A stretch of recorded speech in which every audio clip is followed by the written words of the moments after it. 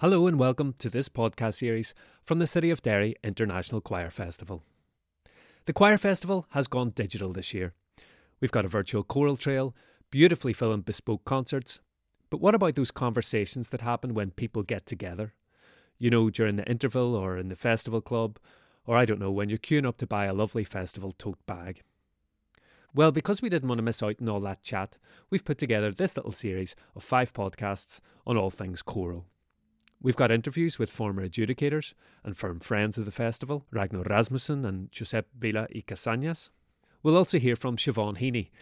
From Derry, Siobhan came late to choral singing, but has since been making up for lost time and is now the director of 4 choirs in the city.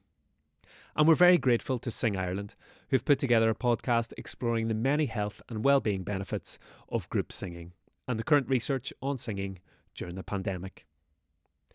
We're also grateful to the Contemporary Music Centre, who in their Amplify podcast chat to 2 musicians who are no strangers to the festival. Orla Flanagan, director of the Mornington Singers, and composer Sean Doherty. So we do hope you enjoy them. Thanks for listening. Bye for now.